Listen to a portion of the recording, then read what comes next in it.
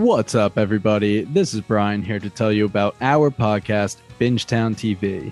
Our hosts include 7 best friends with a love for all things television.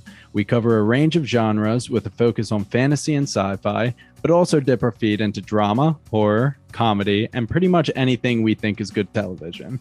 We use the traditional deep dive formula for new live shows that are released week to week, but our calling card is our Rooks and Vets and Pitchtown TV series. Rooks and Vets pairs 2 of our hosts that have seen a show with 2 of our hosts that have not seen a show. Pitchtown TV is when we have a special guest pitch us a show by having us watch the pilot and trying to convince us to watch the rest. If you're craving more content on some of your favorite TV shows, then you should listen to Bingetown TV. Find us on our website at bingetowntv.com, the Apple Podcast app, Spotify, or wherever else you may find your podcast. Meanwhile, in New Jersey... So, Marissa, what talking points do you want to hit on in this week's episode? Well, Jackie, let's talk about how the film addresses the patriarchy. Ooh, and representation of marginalized people. Ooh, and even philosophical ramifications of good versus evil in horror. We can point out the triangle boobs, talk about the blood splatter, and the practical effects. And also the male gaze? My gaze at the males. Hi-yo! From feminism to fangirling, the Jersey Ghouls cover all the bases of horror from a woman's perspective. New episodes are uploaded every other Sunday. Just search Jersey Ghouls to find us on social media and your favorite podcasting app.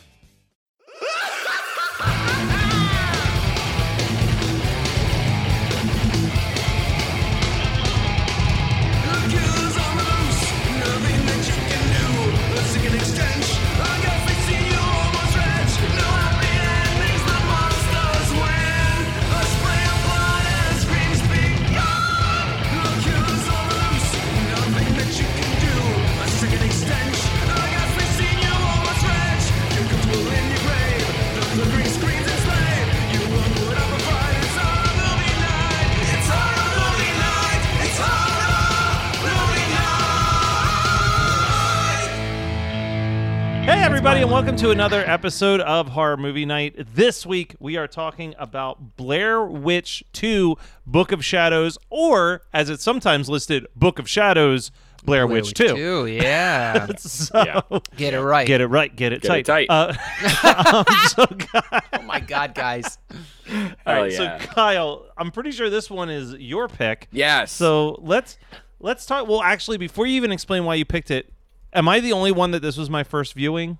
Yes. Dude, I've seen this movie like 5 times now, and I don't know why. We'll get there.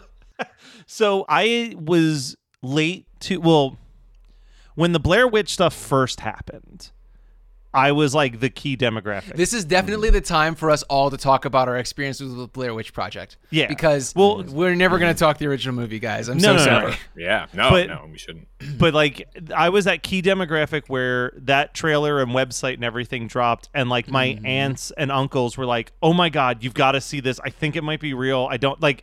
They were like buying it hook, line, and sinker, and I was getting like really excited.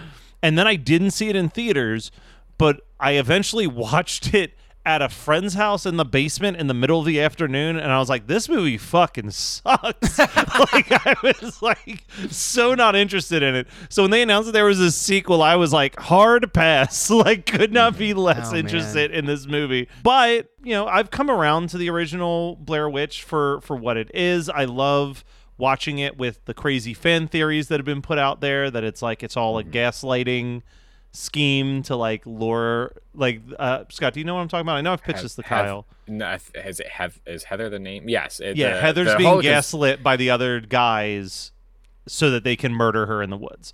And it's interesting to watch it because that does actually make sense with the beats of the movie, if that's what's actually going on. So fan theories have made the movie more fun, but ultimately, yeah, like we're never going to do a Blair Witch episode. So I put off watching this. I had seen the 2016 Blair Witch movie, which I before have not I saw seen. this one.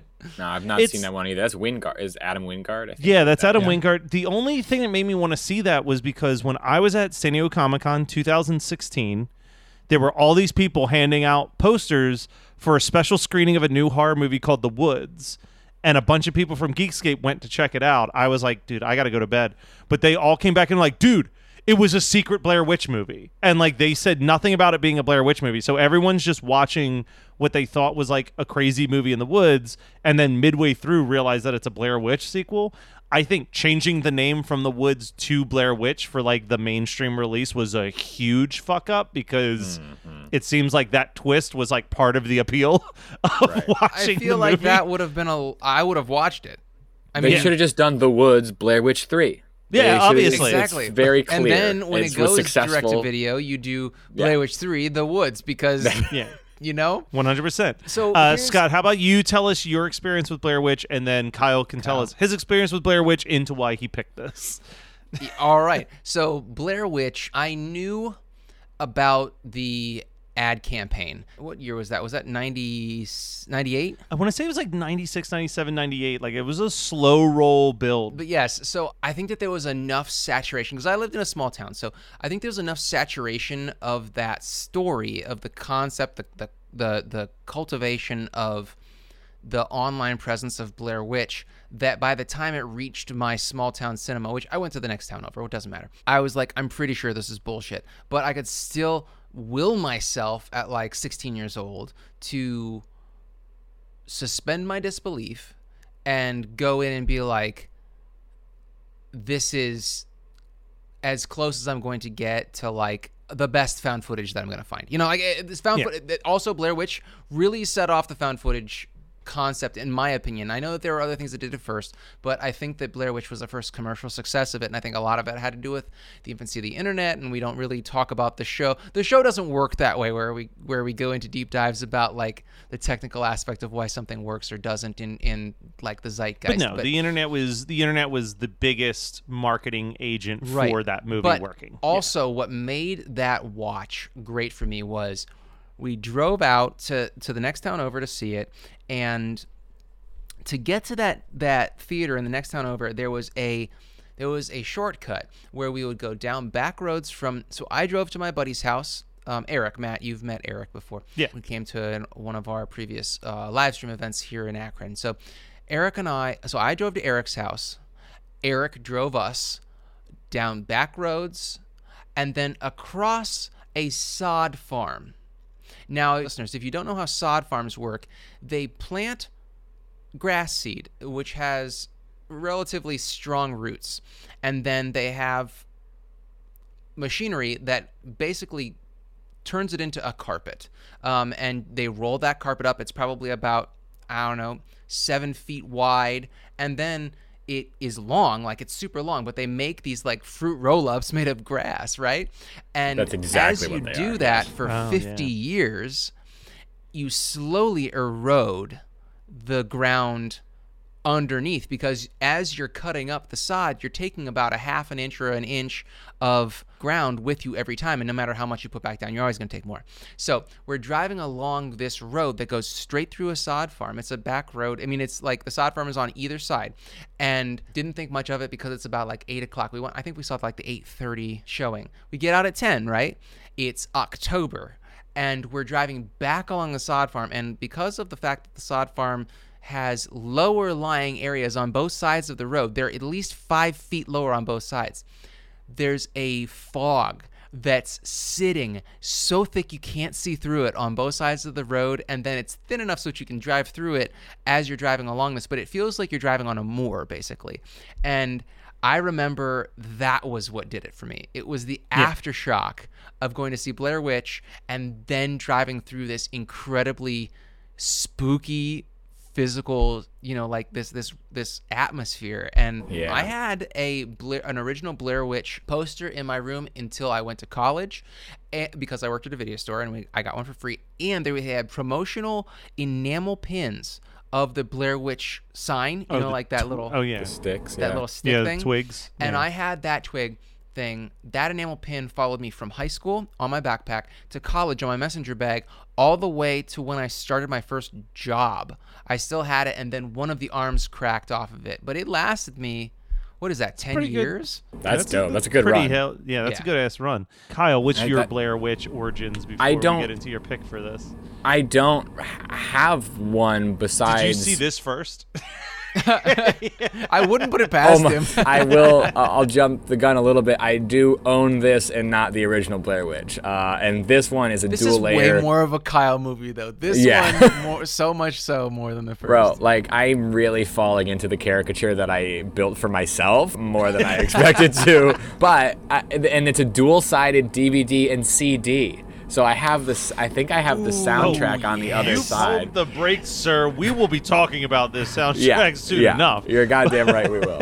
So I Next know we'll 2 get weeks into are that. But Soundtrack City. For Soundtrack Wednesday City night. for This sure. is this was like if they hired Matt Kelly to make a movie soundtrack. Yeah, without. And I was a like, doubt. well, can Marilyn Manson cover the MASH theme? Yeah.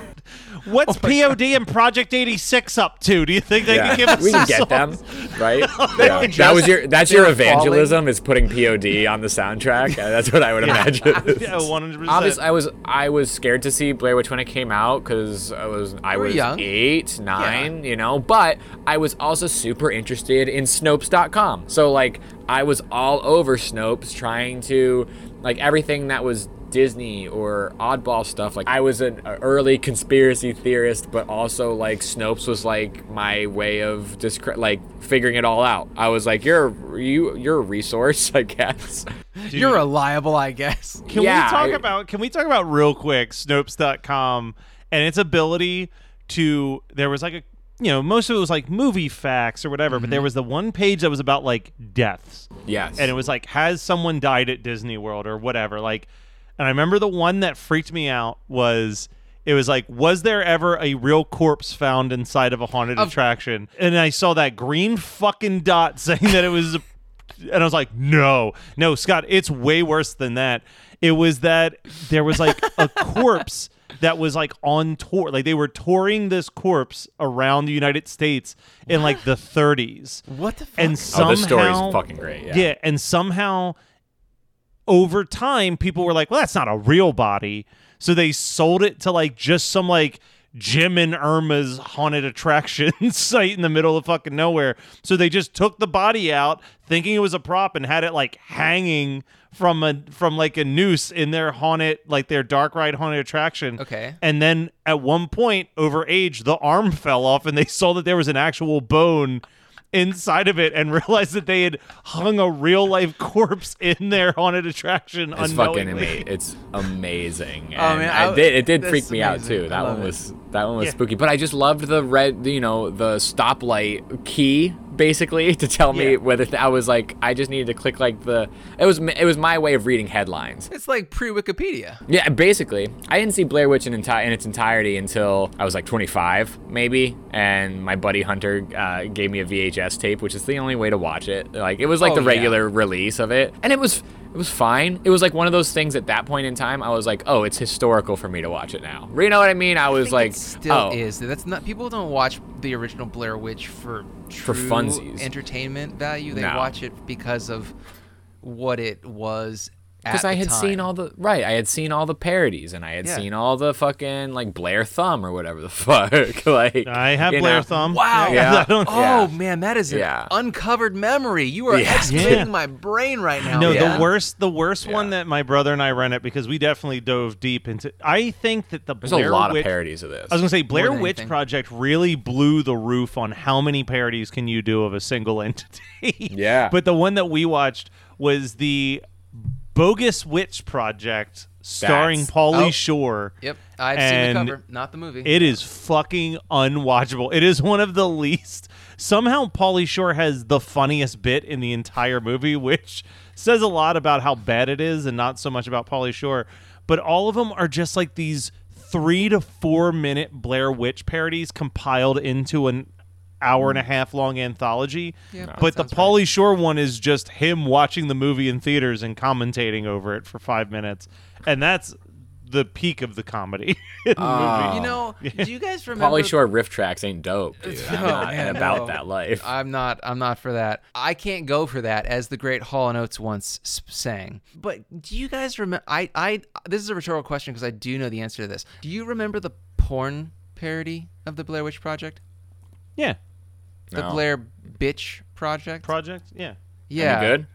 No, it's No, awful. masterpiece. Don't listen to Matt. First of all, Matt I'm covers his kidding. eyes.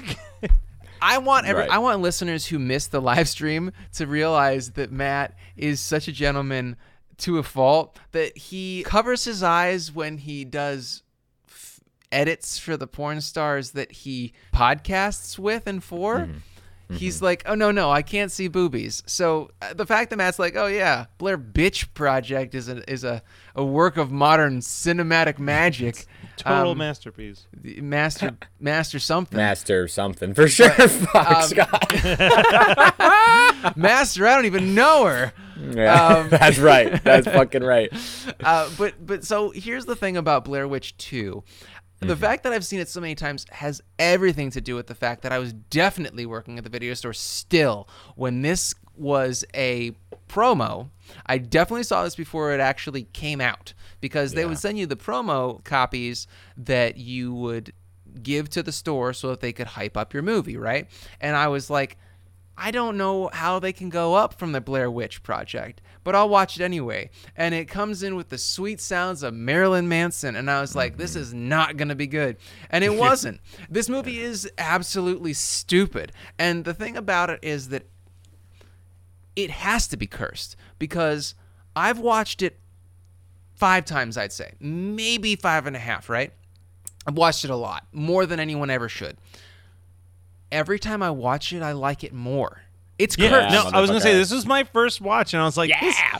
But see, here's the thing. So I was reading a lot of the breakdowns of the reviews, and this is a movie that got absolutely destroyed it did. At its original release. People were like, fuck this movie, fuck everything about it. But it's kind of having one of those, like, Halloween 3 situations where people... hear me? But people are looking back at it, and they're like, yes. As a direct sequel to the Blair Witch Project, yes, you were correct in your initial thoughts of what the fuck is this.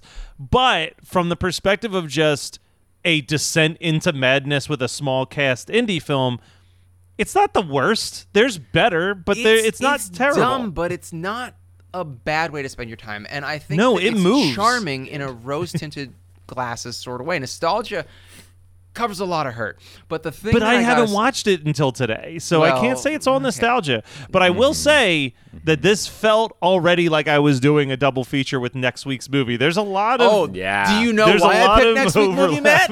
Because this is why I picked next week's movie. Because I saw what what Kyle picked. So listen, this is the most glowing review you're ever gonna hear about Blair Witch 2. So strap in, boys. Yep, I'm ready. And I do mean this with love. There are a lot of bad sequels out there. Mm-hmm. There are bad sequels in 2 ways. There are bad sequels that are bad because they ruin the first one. And there are bad sequels because they are just bad movies. They're unwatchable, right? Now, this is a perfect sequel. I don't mean this is a good movie by any means, but I think that it takes what Blair Witch did and it runs with it, and it's a really good sequel. It runs the right path. Exactly. It runs the right path. totally Not runs a good the right movie, path. But but it does what it is right. Yeah. But do you think? I was thinking about this about halfway through this movie, right? Do you think that this was a different script before Blair Witch happened, and then they kind of rewrote the first 15 minutes because the rest of it isn't even in the woods. You know what I mean? Like, it's just like a descent into madness in a warehouse for an hour of the movie. I understand what you're getting at, and I did a little bit of research, and what I got from it is that the writer-director hated the final cut because the studio had a ton of interference, and I think that what you may not have noticed because you've watched it once, that's not a diss. You're lucky. That is true. You are an expert with your 5 I don't want this knowledge and skill. You should, Scott. We needed to submit this to Guinness because you might be the person who's watched this more than any other human being except on the for planet. the editor. Right. Right. And and then the third one is the dude who just really loved that redhead witch spinning around naked, which I know it could have been me in an alternate universe was me. I missed the boat. Oh man, you were too young. That's why I watched it twice today. It does feel like it does tonally sometimes feel like there's 2 directors, which must be, which I didn't realize until you were throwing this fact at us that, just like one's the studio and one's the director, because there are moments where the comedy of it is way heavy, and then like the last scene of the movie is this emotionally driven Halloween 3-esque I really like love the end of network this movie. Like It's like so much better than the rest of the movie, and I think that's what makes me like it more each time I watch it. Is that like it really the clothing, the just the hair, the cuts, the coloration, everything, and it just really reminds me of high school. And I know that that's not a reason to love a movie, and I don't love this movie. Let me be entirely clear here, but I think that my enjoyment of it has a lot to do with the fact that I was in a very entertained place in my life, like satisfied place in my life when it came out, and so this reminds me of that time. But also I think that it really builds towards, and if you know that when you're watching it and you kind of can see where they're telegraphing the conceit of the movie, the twist of the movie, I think that it works really well. I think that it's a really well written movie. And Matt, I would just want to push back in a very gentle way when you say that you think that this was like shoehorned into a Blair Witch movie because so much of it isn't in the woods. I think that the reason why that is because they couldn't go back to the woods for the entire movie, because I personally wouldn't want to retread. That would have been that retread would have sucked. What they did was they took the idea of secret video footage and then they made the people watch it who did it, and then they had them not see the real footage until the last 3 minutes. And I think that that's genius in its own right, because, and that's what I mean, I think it's a really good sequel because it takes the mechanics of the first movie and it's like, we can do that again without making it boring. And I think you know what you that's could have just done genius. though? Here's something that, and I've pitched this before with Three from Hell as well, but I think my favorite parts of this movie are the first like 5 minutes where it's almost like a mini documentary about so good, yeah. You know what I mean? And like you said, watching the footage. There's a way that you do this movie where it never stops being a doc. You know what I mean? Like it is in a doc about that would not have happened though. It would not have worked, but I think in 2022 that shit would have been amazing. You know what I mean? Because it's like a doc where you're like covering the fandom, and then it's like the story of this other murder that happened with a bunch of Blair Witch fans, and like you're building to the revealing of the footage that they find. You know what I mean? Like I think in 2022 it would actually just end up being the last broadcast. It would somehow work its way right back around. Get Chris LaMartino on the phone, because I think between him and Kyle, we could make a fucking great movie. I just want to I want to interrupt real quick because what's that sound? What's that sound? It's our Where's first, the map? so I had to get an Oktoberfest. But this one is also called Bare Branches, which the Blair Witch symbol that gets so lovingly sold is made of bare branches. So cheers to Book of Shadows, Blair Witch 2. And I have one too. Matt's got a Liquid Death, which is not wrong because they need some hydration after their big night out first night. Yeah. How are they even functioning the next day? Yeah, Blair Witch's Big Night Out is what this movie's other title could have been. Blair Witch Hangover. I have one too. I have Southern Tier Warlock, which is my favorite pumpkin beer. The only pumpkin beer I seek out in October because it tastes like cinnamon, and I love cinnamon. So I'm not going to drink it, but I had it in the fridge, and I was just like, I got to share it. So listeners, if you like pumpkin beers, this is an Imperial Pumpkin Stout. So drink one, or else you will be shit-faced, or an alcoholic if you don't feel it. But that's a conversation for you and the Lord. For you. Yeah. So anyway, we have not even touched a single note that I wrote, which is we can touch whatever you want, Matt. Yeah. There you go.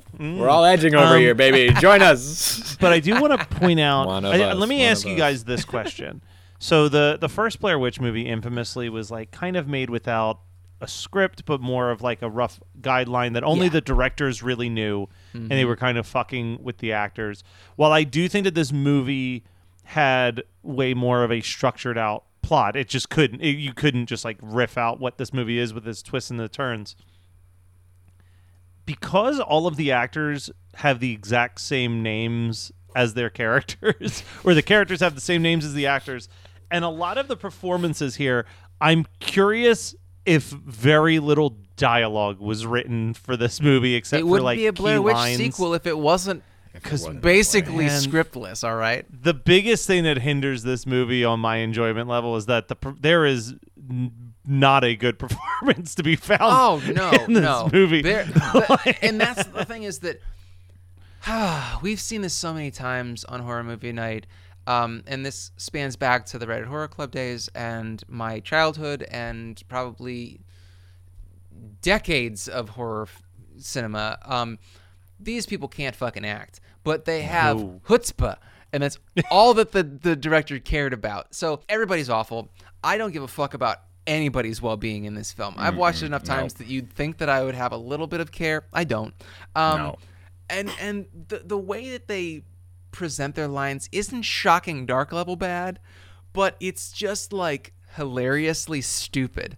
They talk about like, are you casting some sort of evil spell? And she's like, no, I'm a Wiccan. And like, it just takes me back to when every alt girl was Wicca. Like she was like, oh, I'm a witch, I'm Wiccan. And it was between this and Buffy the Vampire Slayer, the TV series, that, you know what, there's no harm in it. There was no harm in it. I feel like it's so innocently wonderful that Oh, and remember that episode of fucking Pen 15 when they were deciding that they were going to be witches? They were going to be wicked. Two? Yeah. That's why that episode worked so damn well, is because this movie specifically, and this is a sentence that good Christian boy Matt Kelly never imagined he would be recording on any podcast. But this movie feels almost offensive to Wiccans. Like the fact that she gets upsetting news and she runs to a circle, lights some candles, and starts praying seems to go against everything I understand. Dude, so I unfortunately connected so much to that particular portion when she explained Wicca to us. Yeah. I don't know. I must have talked about this on the podcast. So please tell me if I have. But I connected so deeply because that is almost, it feels word for word how I explained to my high school that I was a Satanist to an assembly of people. Have I ever told this story? No. Oh my God. Okay. Go off, Queen. Okay. So you're absolutely right. Like it is robotic and like, but she's so endearing and trying to really get this point across that it's not, witches are not what everybody thinks them to be, right? Like that's, Wicca is no, there's no cursed spell or whatever. Like, so we have this a freshman year, high school, we have this assembly. Oh my God.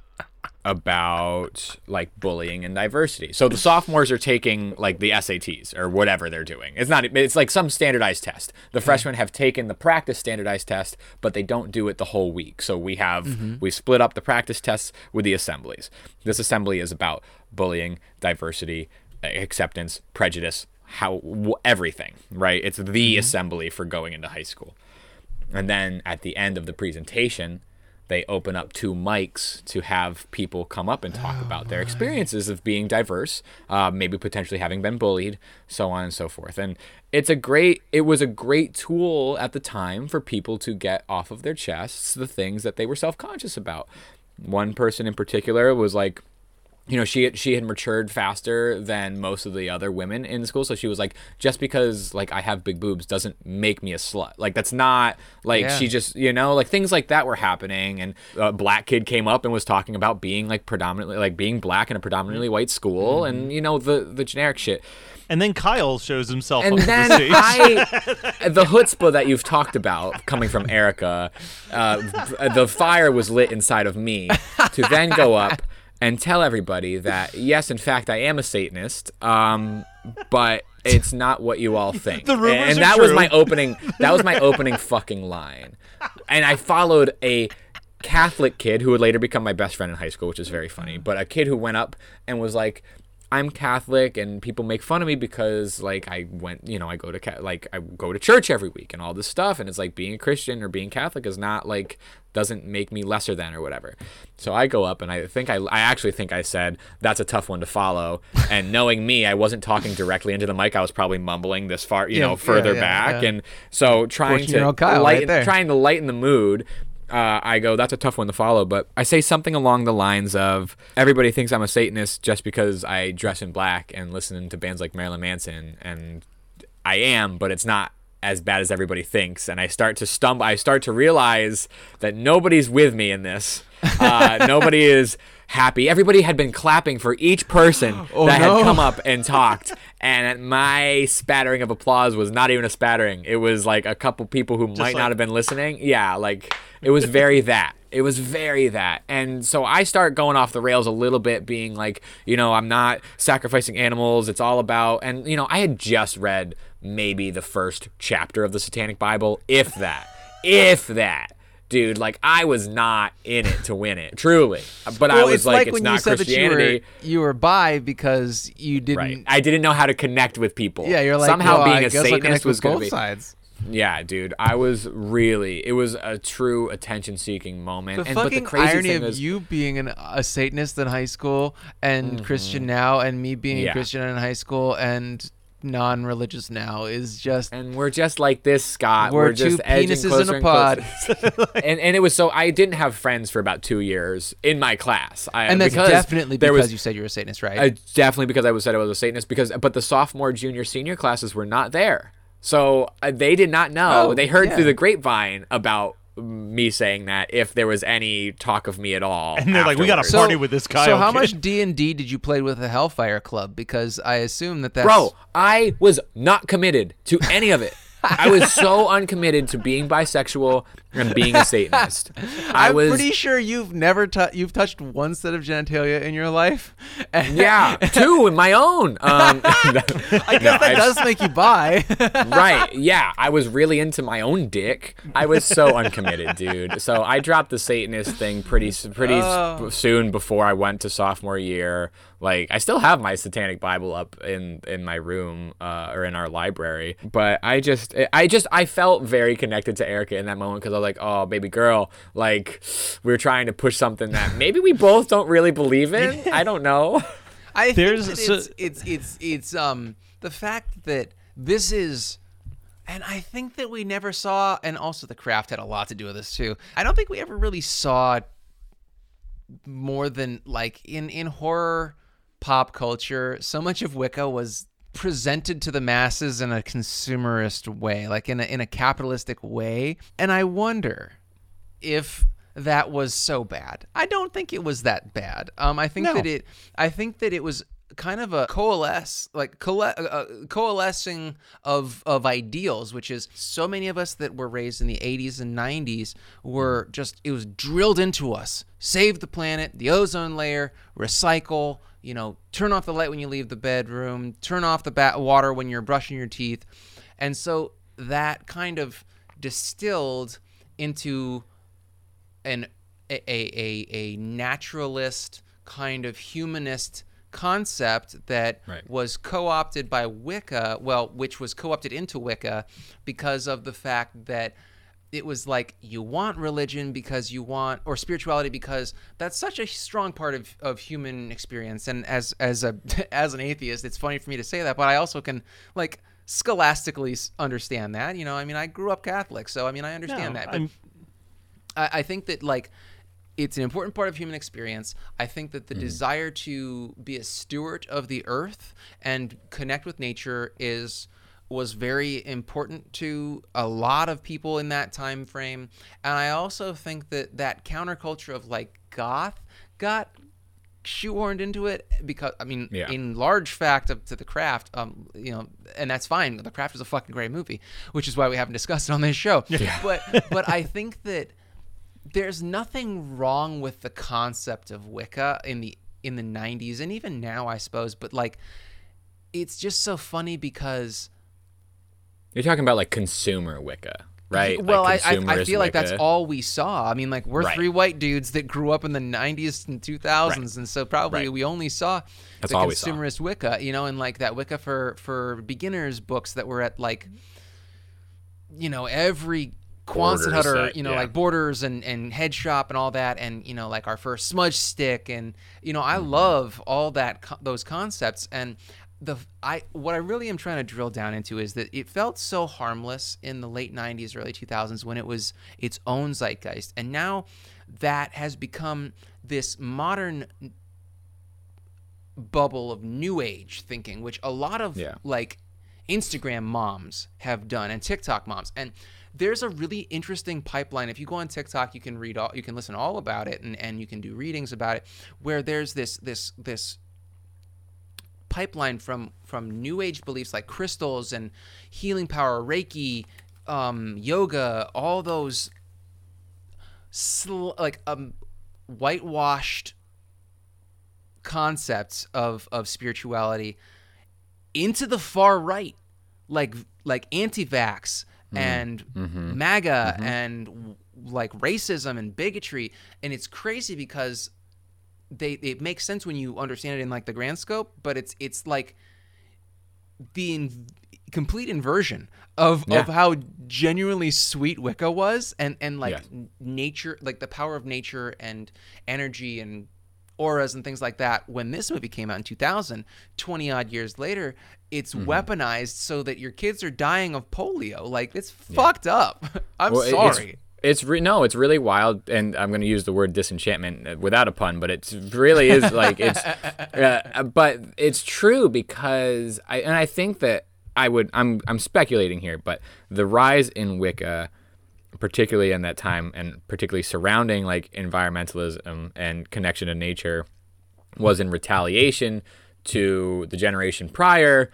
That was excess and consumerism and a lot of this. But then consumption, consumption. But then at the same time, it's like, but then as that generation grows, as the goth teen and the Wicca teen grows into the mom and the anti-consumption mom, but it doesn't take into account the world changing, you kind of start the cycle over. And now we're going to have a counterculture that we already do within TikTok and other forms of social media and activism that way, that are then fighting against the thing. It's just it's generational cycles. It's wild. That Erica did not help anything out with being a witch. No, no, she didn't. I feel like she was the one that really made things a lot worse because she pissed off the Blair Witch. She pissed did. off the Blair She's like, Witch. "Can I take this leaf?" And the Blair Witch was like, "Fuck no, you're gonna die."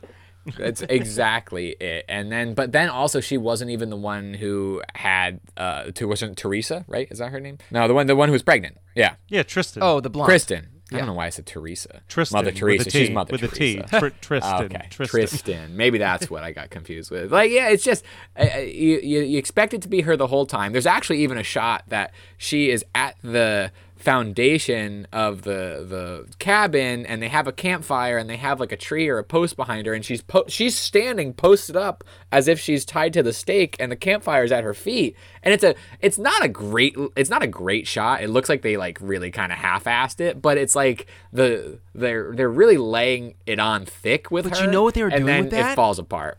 That's actually genius. I take back everything I said. This movie's a masterpiece because what they were doing was they were showing that she's going to be burned at the stake as a witch when she's innocent. Guys, we cracked the code. This movie is we cracked it needs the to be in the Shadows. Criterion. Criteria, guys. Let's do it. I really truly believe this movie is going to get more love should it become available. Where did you guys watch to it? Us. Dude, I watched it on Hulu. It's on Hulu now. They just dropped it like a month ago. Next week, Hulu. Yeah. Fuck yeah, Hulu. So thankfully I really hope it finds an audience again, because I love talking about this movie. Yeah, but hopefully, thankfully, we never have to talk about anybody goth ever again on this podcast now that we've gotten it all out of our system. What's up, everybody? This is Brian here to tell you about our podcast, Bingetown TV. Our hosts include 7 best friends with a love for all things television. We cover a range of genres with a focus on fantasy and sci-fi, but also dip our feet into drama, horror, comedy, and pretty much anything we think is good television. We use the traditional deep dive formula for new live shows that are released week to week, but our calling card is our Rooks and Vets and Pitchtown TV series. Rooks and Vets pairs 2 of our hosts that have seen a show with 2 of our hosts that have not seen a show. Pitchtown TV is when we have a special guest pitch us a show by having us watch the pilot and trying to convince us to watch the rest. If you're craving more content on some of your favorite TV shows, then you should listen to Bingetown TV. Find us on our website at bingetowntv.com, the Apple Podcast app, Spotify, or wherever else you may find your podcast. Meanwhile, in New Jersey, So, Marissa, what talking points do you want to hit on in this week's episode? Well, Jackie, let's talk about how the film addresses the patriarchy. Ooh, and representation of marginalized people. Ooh, and even philosophical ramifications of good versus evil in horror. We can point out the triangle boobs, talk about the blood splatter, and the practical effects. And also the male gaze. My gaze at the males. Hi-yo! From feminism to fangirling, the Jersey Ghouls cover all the bases of horror from a woman's perspective. New episodes are uploaded every other Sunday. Just search Jersey Ghouls to find us on social media and your favorite podcasting app. What would you do if you had the ability to sync minds with your best friend? A partner? Maybe even a stranger? Would you share the deepest part of yourself with them? I can already read your mind. Then what am I thinking about right now?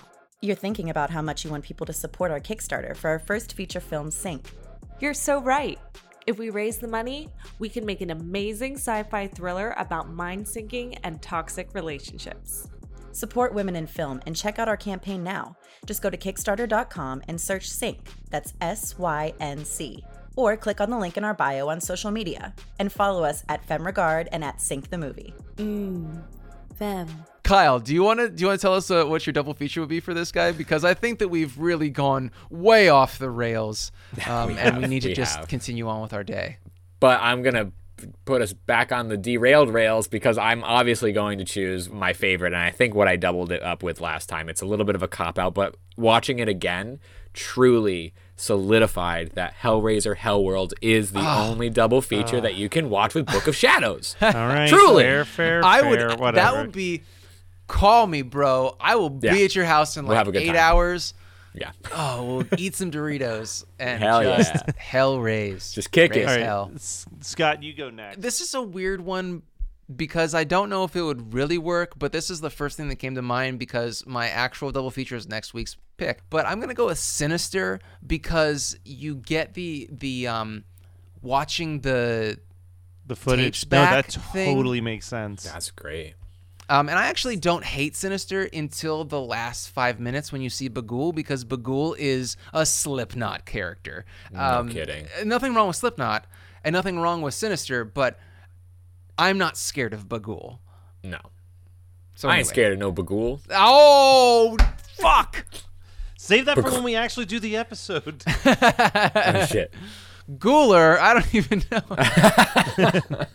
All right, so I'll tell you what my plan was. Yeah. My plan was to actually do this double feature and watch this movie, and it be my double feature as well as my what did I watch this week. Now, Kelly did a terrible job with his timing, so he literally just finished watching Blair Witch Book of Shadows about 15 minutes before we came up here to record. But what I was going to say was, man, I would love to pair this up with a sequel to another beloved found footage movie that completely flips the script and does something different the second time around with our good friend Chris Lob Martinez out there Halloween mega tape. Yes. But that will probably just have to be a what did I watch this week in like a week or two.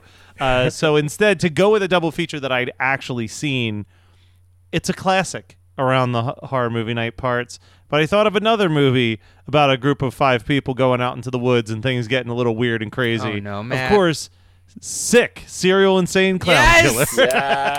Yes! The only other option I would have accepted is Dude Bro Party Massacre 3. Yeah. All right, Kyle, what did you watch this week or what have you that you want to talk about? I watched In Cold Blood from 1967, based on Truman Capote's novel, and Robert Blake's in it. Scott Wilson's in it. Young Scott Wilson. Fucking. I'm pretty sure I've seen this. Incredible movie. Beautifully shot.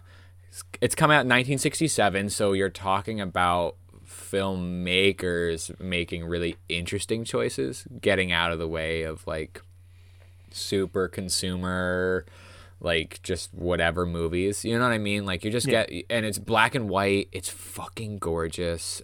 Carly had just finished reading the book, so she was like, I want to watch either In Cold Blood or Capote. I mean, we're gonna watch both, but which one are we gonna watch first? And I don't know. We went in cold blood, no expectation. I knew it was like a good movie. Like I knew that it was, but fascinating, really beautiful. If you're into true crime, it's a part road movie in a lot of ways. It's fascinating. I really, really enjoyed it, and I would recommend it to anybody who's into cinema. Definitely nobody listens to our show. No kidding. Yeah, I know I come in Book of Shadows, but I really love Book of Shadows is on one shoulder, In Cold Blood's on the other. But if you're a listener of like Camp Nightmare or Fright School or any of those shows, you might want to check out In Cold Blood. It's really right. We're lowbrow. So I am strictly mentioning this because of the similarities in title, but What We Do in the Shadows season 4 is just a delight. I mean, by the time this drops, I'm assuming it'll be done. I don't know how many more episodes. There's one more episode left. Oh, okay. Well then, it'll be done. And I don't know if I love it more than last season, but you just can't go wrong. It's always a good time. Yeah, no, I think that's fair. So here's a fun fact about me. What I lack in enjoying watching sports, I more than make up in enjoying documentaries about things that happened in sports. And Netflix produces a pretty good series called Untold that are like these hour and 15-minute mini docs about like major sports controversies and like diving really deep into it. So every once in a while, if I just like need to throw on something in the background while I'm cooking, like they're a great option. So I threw on an episode of Untold randomly called Untold Operation Fraudulent Foul. And I was not prepared to find out that the entire story is about people from Delaware County, Pennsylvania, where I currently live. But basically, it's a really interesting story about a controversy that happened in about 2007, where one of the top referees in the NBA got caught in a giant mafia-based gambling scheme within the NBA. And it goes through this storyline of how the NBA was claiming that he was intentionally making bad basketball calls so that he would win with these gambles and the information that he was giving to the mob. But his side of the story is essentially like, look at my track record. I was ranked as like the second or third best referee in the entire NBA for how on point my calls were. All I did was use the insider information that I knew where the NBA would say, hey, the Bulls have Jordan and we're going to make more money if the playoff game goes 7 games instead of just a sweep. So he would pass that information on and say like, hey, the Bulls have won 3 already, so you might want to bet on the opposite team because the ref is probably going to do whatever they can to make it a 7-game series. And like he was just using the corruption of the actual NBA against itself in gambling. Yeah. So it's a really interesting like breakdown of like how He's a fucking whistleblower. Yeah, like how their gambling scheme happened, how the NBA like completely threw him under the bus when he started explaining what happened to make it sound like he's making up a bunch of bullshit. He was just trying to make $1 million on the side by like throwing all of your favorite games. Like it's a really interesting 15-minute breakdown of it. And I'm just like scratching the surface. But is it more? I don't know if you know the answer to this. Is it more Dark Side of the Ring or is it more 30 for 30 ESPN doc? Like what's probably the vibe? 30 for 30 based. I've never watched more than one episode of either, but it feels more 30 by 30 based of what I've seen. Yeah, interesting. But yeah, check it out. That was Book of Shadows, Blair Witch 2, as picked by Kyle, released in 2000. I did check and finally figure that out. Late 2000, but whatever. Right on the money for old Kyle over here. For old TK. We'll be back next week with another movie that, as Scott said, could have just been his double feature for this bad boy. So stay tuned for more Horror Movie Night.